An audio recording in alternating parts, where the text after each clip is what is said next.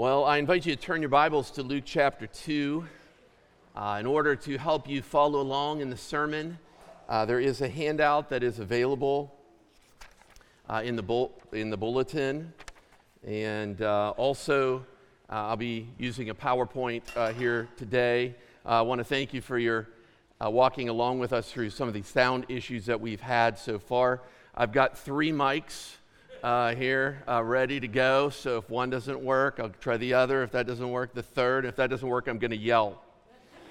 Okay, but it's got to be loud enough so they can hear me over in the chapel, so just be prepared. I'm warning you. If you walk out, I'll know what's going on, so thank you for that. I'm so thankful for our sound workers. They're just so wonderful to try to figure out all these challenges and issues here. This morning, we're going to look at a very important passage from God's Word about the birth of Jesus, probably one of the most well-known passages on the birth of Jesus, Luke chapter 2. It's quite interesting to me to see the different ways that people in our culture respond to celebrating the birth of Jesus at Christmas. Of course, I could reflect with you on how many people in our world and country, unfortunately, have problems with celebrating the birth of Jesus. Even celebrating his birth today can be seen by some as being intrusive, intolerant, and unloving. Accordingly, some people in our culture might even warn Christians to be careful how they celebrate the birth in order to avoid exclusive claims about religion or salvation. They might tolerate Christmas as a holiday, a cultural holiday with Santa and trees and Christmas lights and stockings hung around a tree, but they cast off its religious significance. Instead of focusing on these opinions, however, I want to focus on better responses to the birth of Jesus this morning. I was recently reading about a small boy's response to Jesus. The little boy is named Ben. He was, when the story was told, he was 20 months old, just a little child. Well, little Ben woke up on Christmas Day and ran down to meet his parents in the living room. As he began to look around, he found 2 new things he had never seen before. He saw presents under the tree, and he saw a little baby doll wrapped in swaddling clothes in the manger scene in the room.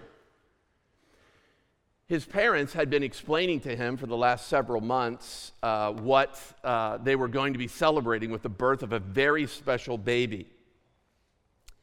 And so as little Ben saw the presents and the baby in the manger scene, he immediately turned to the manger. He saw the manger, reached for the doll, picked it up, cuddled it, and patted it on the backside, drawing it to himself. As a matter of fact, many times through the next few days, according to his parents, he did the same thing. He would draw the baby in, pat it, snuggle it. You see, to the 20-month child, the baby in the manger drew more attention than the presents. Now, Ben's response poses a question for each one of us here at Christmas time. The question is, how should we respond to the birth of Jesus? Is there a right way and a wrong way to respond? When God looks down upon this earth, into our living rooms, into our homes, to see the way we respond, what is he expecting? What is he looking for? In other words, does it matter how we respond to Jesus this Christmas? And this morning, we are going to look at a passage that answers that question specifically. That's what we're going after. One answer to that question. We are going to consider a text where when you get to the middle or end of this text, you come to a place where we will weigh different responses to the birth of Jesus, and I will suggest a proper way forward. Okay, so in Luke chapter 2, this is a familiar text, right? It's one we know. It's my belief that there is there is very important revelation for us about how we should respond to the birth of Jesus. As we look at this passage, I believe we can draw the focus of this passage around 2 points. 2 points. We'll see the sovereignty of God displayed in the birth of Jesus, and then we will see the response that we're talking about throughout here as well. So we'll start with the sovereignty of God. We'll see that in the setting. Look in your Bibles at Luke chapter 2, verse 1. It says, "In those days a decree went out from Caesar Augustus that all the world should be registered. This was the first registration when Quirinius was governor of Syria. And all went to be registered, each to his own town. And Joseph went up from Galilee, from the town of Nazareth to Judea, to the city of David, which is called Bethlehem, because he was of the house and lineage of David, to be registered with Mary, his betrothed, who was with child."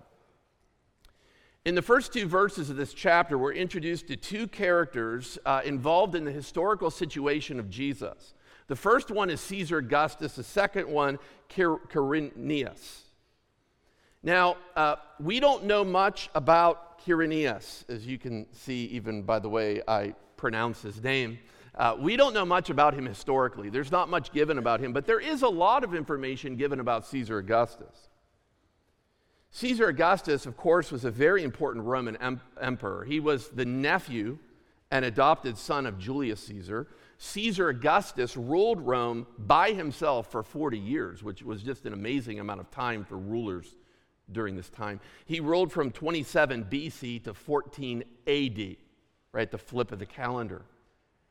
And if you're considering the birth of Christ, his rule was a time of peace, and that was very significant because of the condition that was necessary for the spread of the good news of Jesus Christ. This is a great time for Jesus to be born and for the gospel to go out during this peaceful reign of Caesar. God made Caesar's time peaceful, and that aided the spread of the gospel. But God used Caesar's rule in another important way as well. Caesar Augustus was also a very proud man by anyone's standards. He was obsessed with measuring the wealth and the scope of his own administration. And so often in his reign, he would register the entire population in a census.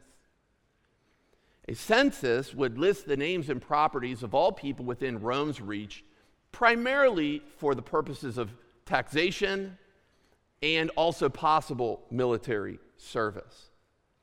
And according to one Roman historian, this is what I want to point out to you about his arrogance. According to one Roman historian by the name of Tacitus, it says that Caesar Augustus kept tally of the census by hand in his own leisure. Here, his personal interest in the magnitude and scope of his own administration is well documented. And I find it very ironic that this is the ruler that God used to get Mary and Joseph to Bethlehem to fulfill prophecy.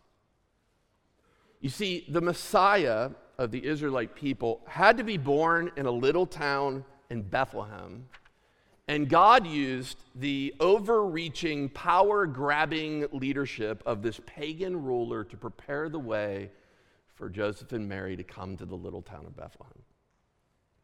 So one of the lessons we learn here in the Christmas story is that God uses even the whims and movements of wicked rulers to accomplish his goals. I think sometimes in our own world and culture, we fail to see that, don't we? We fail to see and remember that God is using the movements of the rulers of this age to accomplish his own purposes. In this text, God uses the decree of this Caesar. We not only see the sovereignty of God in the setting, we see it in the birth. As we look down in verses 4 and 5, we can learn more about the journey from Nazareth to the small town where Jesus was born. Jesus was born in Bethlehem, the city of David, and Bethlehem was well known for not only being the birthplace of Jesus, but this was the place where the future Messiah would be born. I want to read one passage with you. This is Micah chapter 5, verses 2 through 4. This is in the Old Testament part of your Bible, the beginning of your Bible.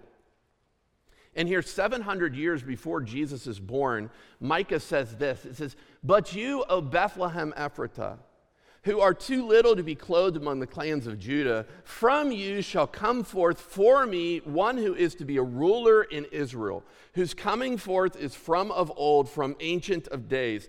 And he will stand and shepherd his flock in the strength of the Lord God, and they shall dwell secure, for now he shall be great to the ends of the earth." And so God was sovereign. He was provident over Caesar, who demanded this journey to Bethlehem. He was sovereign over the fulfillment of prophecies from 700 years before. Now, one of the most perplexing questions in the Christmas story, though, is why Mary felt compelled to go with Joseph to Bethlehem. Can you imagine? Over 90 miles on foot or on a donkey, 9 months pregnant. Why did she feel compelled to do that? And as I studied that this week and got into that, what I will say are a few things. I'll say we are not aware of any requirement or expectation for women to accompany men during times of taxation and registration during this time. Whether Mary herself was aware that her son had to be born in Bethlehem, we're also not aware of. What we can be confident of, however, is that God planned it all out. God was sovereign over the setting of the birth of Jesus in this little city of David. We can also see his sovereignty in verses 6 and 7, the birth itself. Look at verse 6. "And while they were there, the time came for her to give birth. And she gave birth to her firstborn son and wrapped him in swaddling clothes and laid him in a manger because there was no place for them in the inn." This is the entire birth narrative. 2 simple verses. Now, these verses, as I said, are simple, they're unembellished, and they come at a quick pace. Any mother who's ever given birth, I guess every mother has given birth, any woman in the room who's ever given birth will know it doesn't come at a quick clip like this. Okay. In the simple birth narrative, Mary does 3 things here. She gives birth to Jesus, she wraps him in strips of cloth to properly care for him, and she lays him in a manger. Now, when we tell the story of Jesus, we glamorize it, right? And in some ways, rightfully so. But the actual account here is quite simple, and the setting itself is far from what we expect or how we might expect God's Son to be treated. I mean, think about this, and I'm sure you have before. This is God's Son. This is the firstborn of all creation, the creator of the universe, the maker of heaven and earth, the King of kings and Lord of lords. This is the second person of the Trinity, the radiance of the Father's glory. How should we expect he would be received? Philip Graham Ryken, one commentator, says it well. Jesus deserved to have every person from every nation come and worship him. He deserved to have every creature in the entire universe, from the fiercest lion to the tiniest insect, come to the cradle and give him praise. End quote.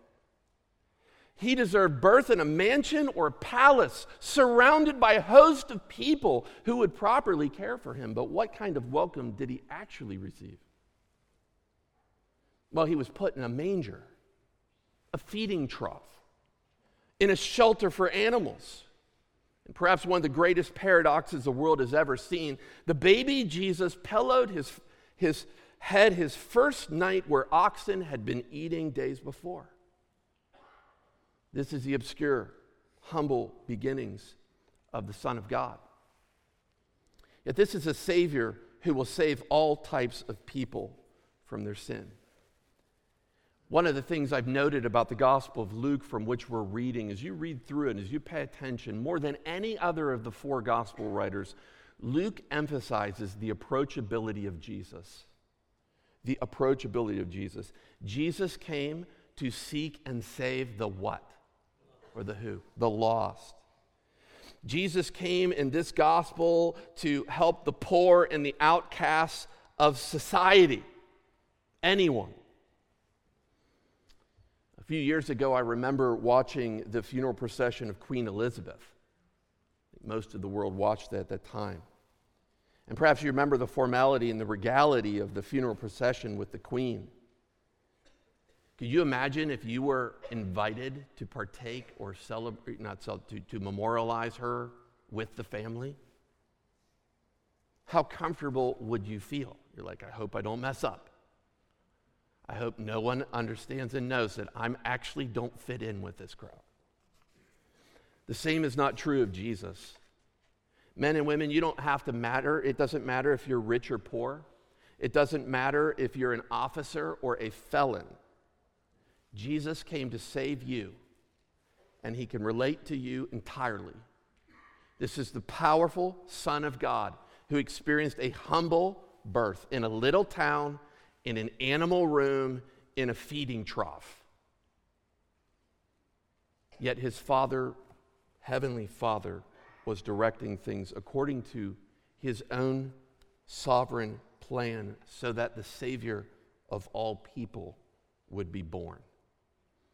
And so that's how I understand the first 7 verses, right? God's sovereignty in Jesus' birth.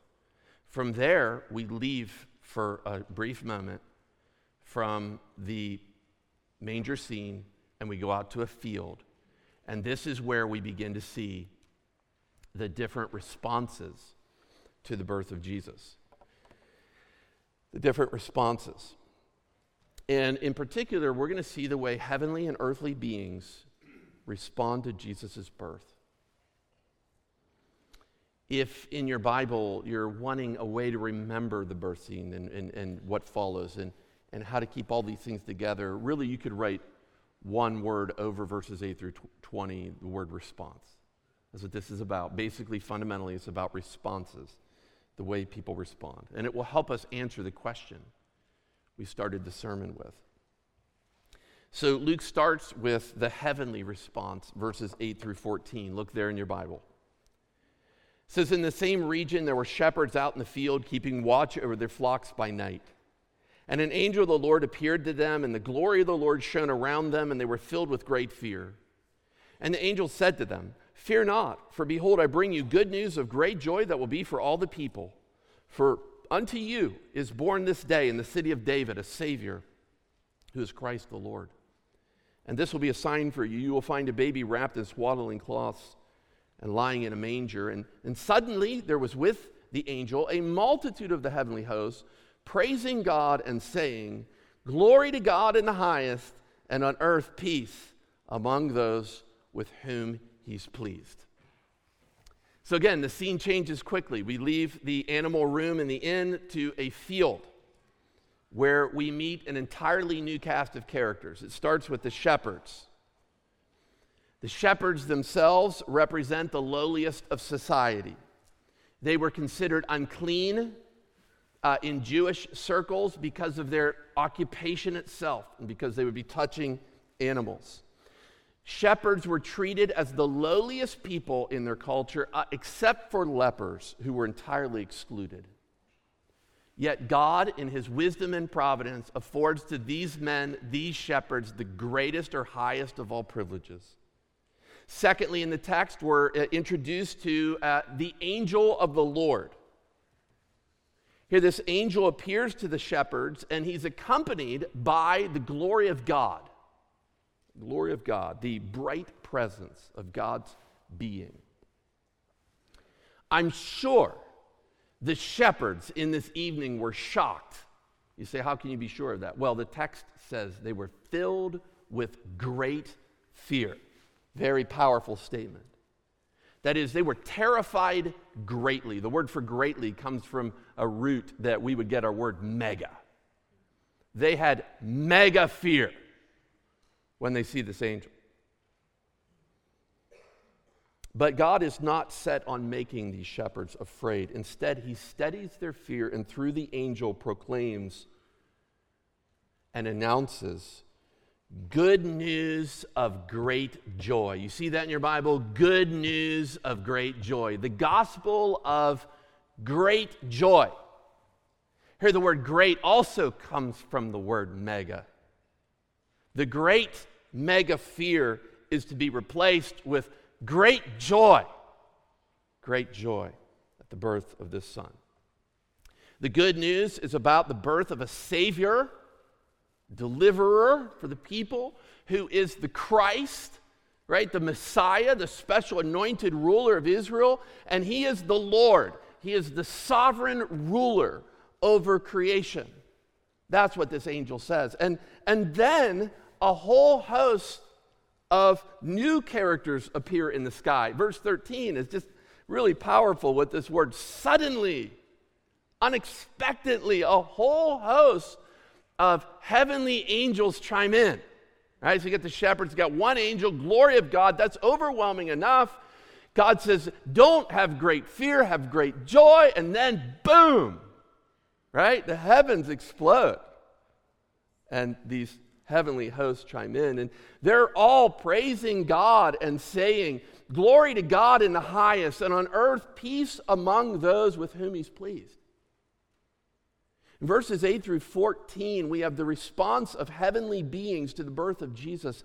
I'm sure all of heaven stirred, likely at this incredible movement and moment in time as these angels descended down to earth to respond to a Savior being born.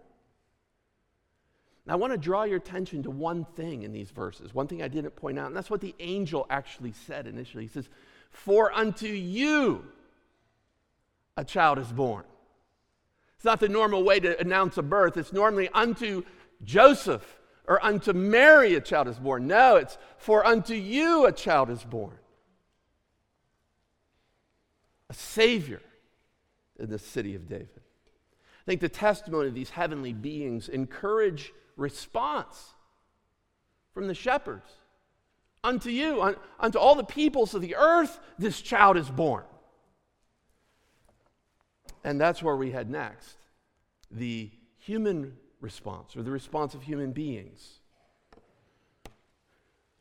Verses 15 through 20. So there's one last scene here in the birth story of Christ, where we see how human beings respond.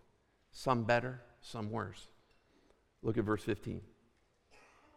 And when the angels went away from them into heaven, the shepherds said to one another, let us go over to Bethlehem and see this thing that has happened, which the Lord has made known to us. And they went with haste and found Mary and Joseph and a baby lying in a manger. And when they saw it, they made known the saying that had been told them concerning the child. And all who heard it wondered at what the shepherds told them. But Mary treasured up all these things, considering them in her heart. And the shepherds returned, glorifying and praising God for all they had heard and seen as it had been told to them. Now, in these verses, Luke describes the earthly response to the birth of Jesus, and I think there's something for us to learn from the response of every person or group of people. First, the shepherds. After the angels and the glory of God disappear in the darkness of night in the field, the shepherds decide to go down to Bethlehem to check everything out. And when they get there, they find it just as the angel had told them.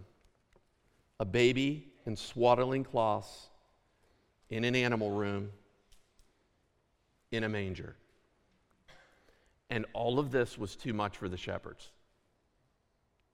so that they become the first evangelists of the good news of Jesus Christ. The text says they went around telling everyone about what happened concerning the birth of Jesus.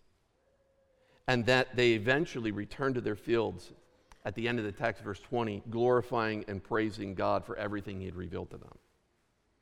In sum, if I were to summarize the shepherd's response, I would do it like this. It was joyful proclamation and worship.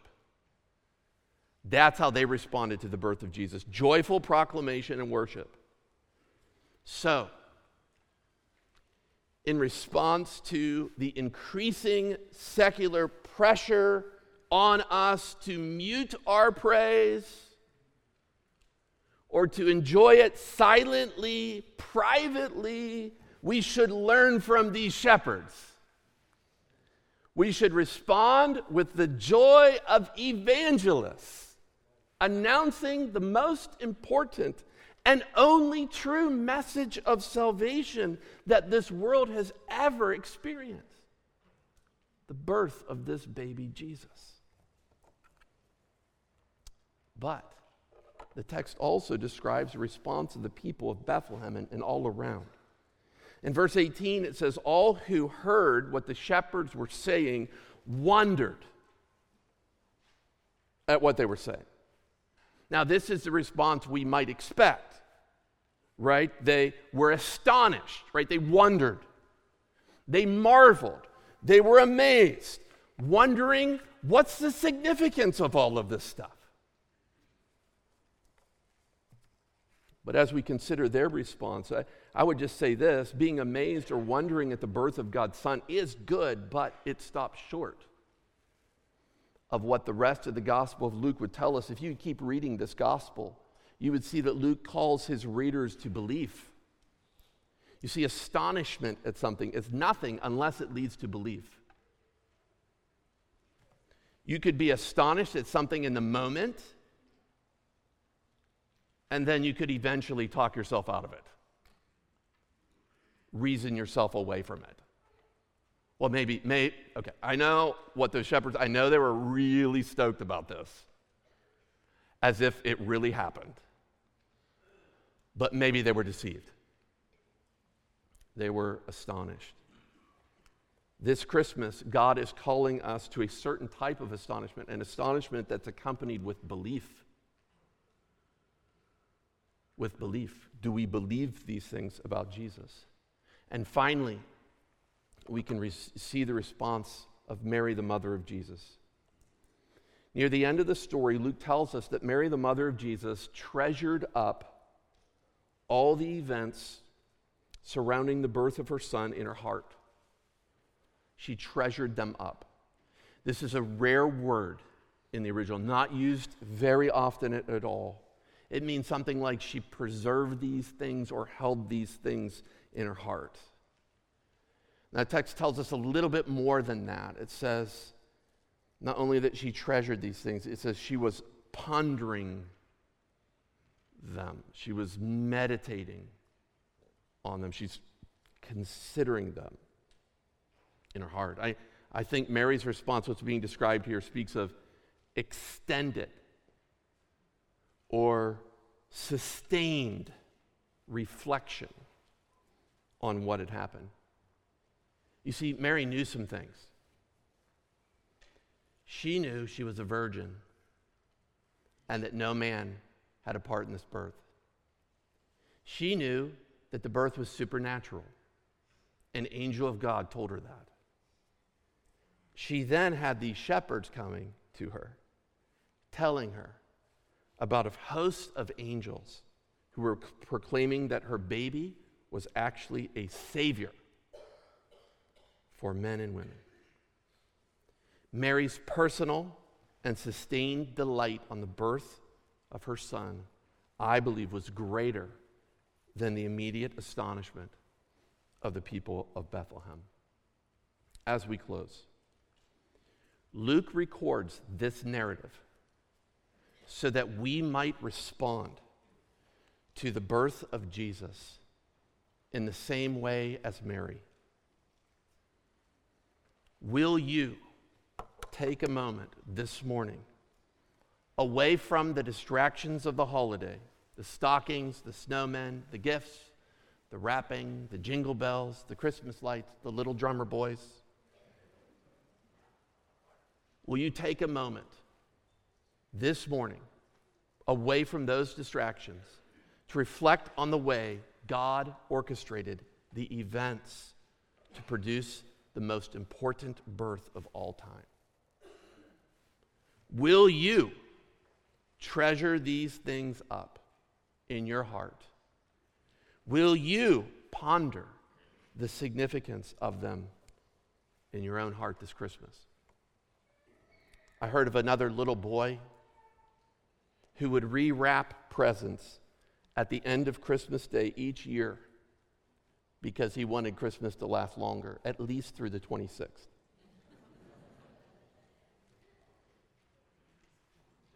That's not the way to make the significance of Christ's birth last. The reality is, soon all the decorations will come down. The tree will come down. The ornaments will be put away. But will the birth of Jesus change you? How will you respond to the baby in the manger? Will you truly weigh the importance of this day and believe on Jesus to save you from your sin? For unto us is born this day in the city of David a Savior who is Christ the Lord. Believe on him today and celebrate Christmas in the only acceptable way. Let's pray together.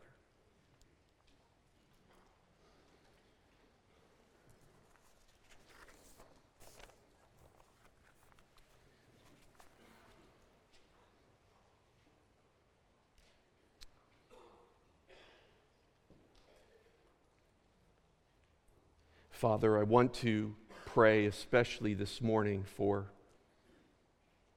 people, perhaps under the sound of my preaching today, who have never believed in the name of Jesus Christ to save them from their sins. Perhaps it's been all the distractions of the Christmas season, the twinkling lights, the presents, the tree, the stockings. All those things that have prevented them from seeing it. Maybe today your Spirit is broken through to show them there's only one acceptable way, and that is to treasure these things in our heart like Mary. To ponder them, to think about their true significance, and then believe in the name of Jesus to be saved from their sins. I pray that if there are any of my friends in this room or guests here today who have always enjoyed Christmas as a secular cultural holiday, they enjoy the season and the moments and the gifts and the family and the presents and the joy, Lord, but they've never seen it as a significant religious event. The birth of a Savior for them.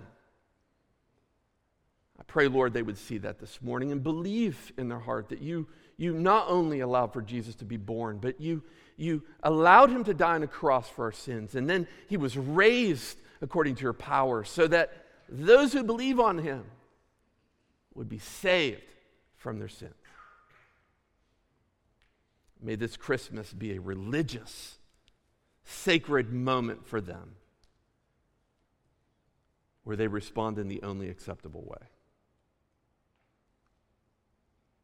Lord, for those of us who've known Jesus for some time and who have believed on him for our salvation, I pray that we would be not only like Mary, but the shepherds, joyfully proclaiming, we've got a Savior. A Savior's been given to us. Might we rejoice in that this Christmas. In Jesus' name, amen.